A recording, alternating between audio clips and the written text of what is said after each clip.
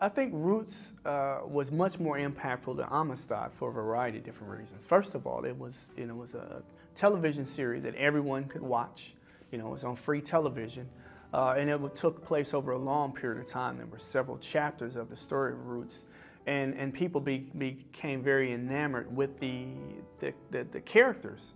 They became familiar with each of the characters, and they kind of wanted to see what was going to happen next in their lives. So it became kind of part of their lives, following these characters, getting to know them, seeing what they suffered, seeing their celebrations. And it was something that was so new. It was so different. We had never seen anything like that on American television before. This side of American history had never been provided for anybody.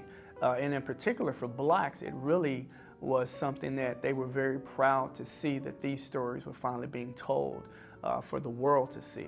Now, Amistad, on the other hand, was a movie that came out many, many years later, and it was a story of a group of Africans who were on a slaving ship coming to the New World, and they revolted, and this revolt led to them eventually gaining their freedom. The ship was brought to the United States, and they fought for their freedom.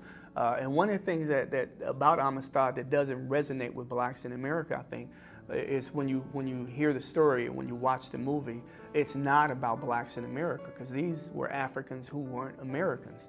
They weren't people who had lived through decades of slavery in America. These were people who were brought to the Americas and were prospective slaves in some country here in the Americas, but there wasn't that attachment with America and America's history. So I think they saw that as kind of a story of just a group of Africans who suffered, but they didn't really resonate with that story because it wasn't a story of African Americans necessarily.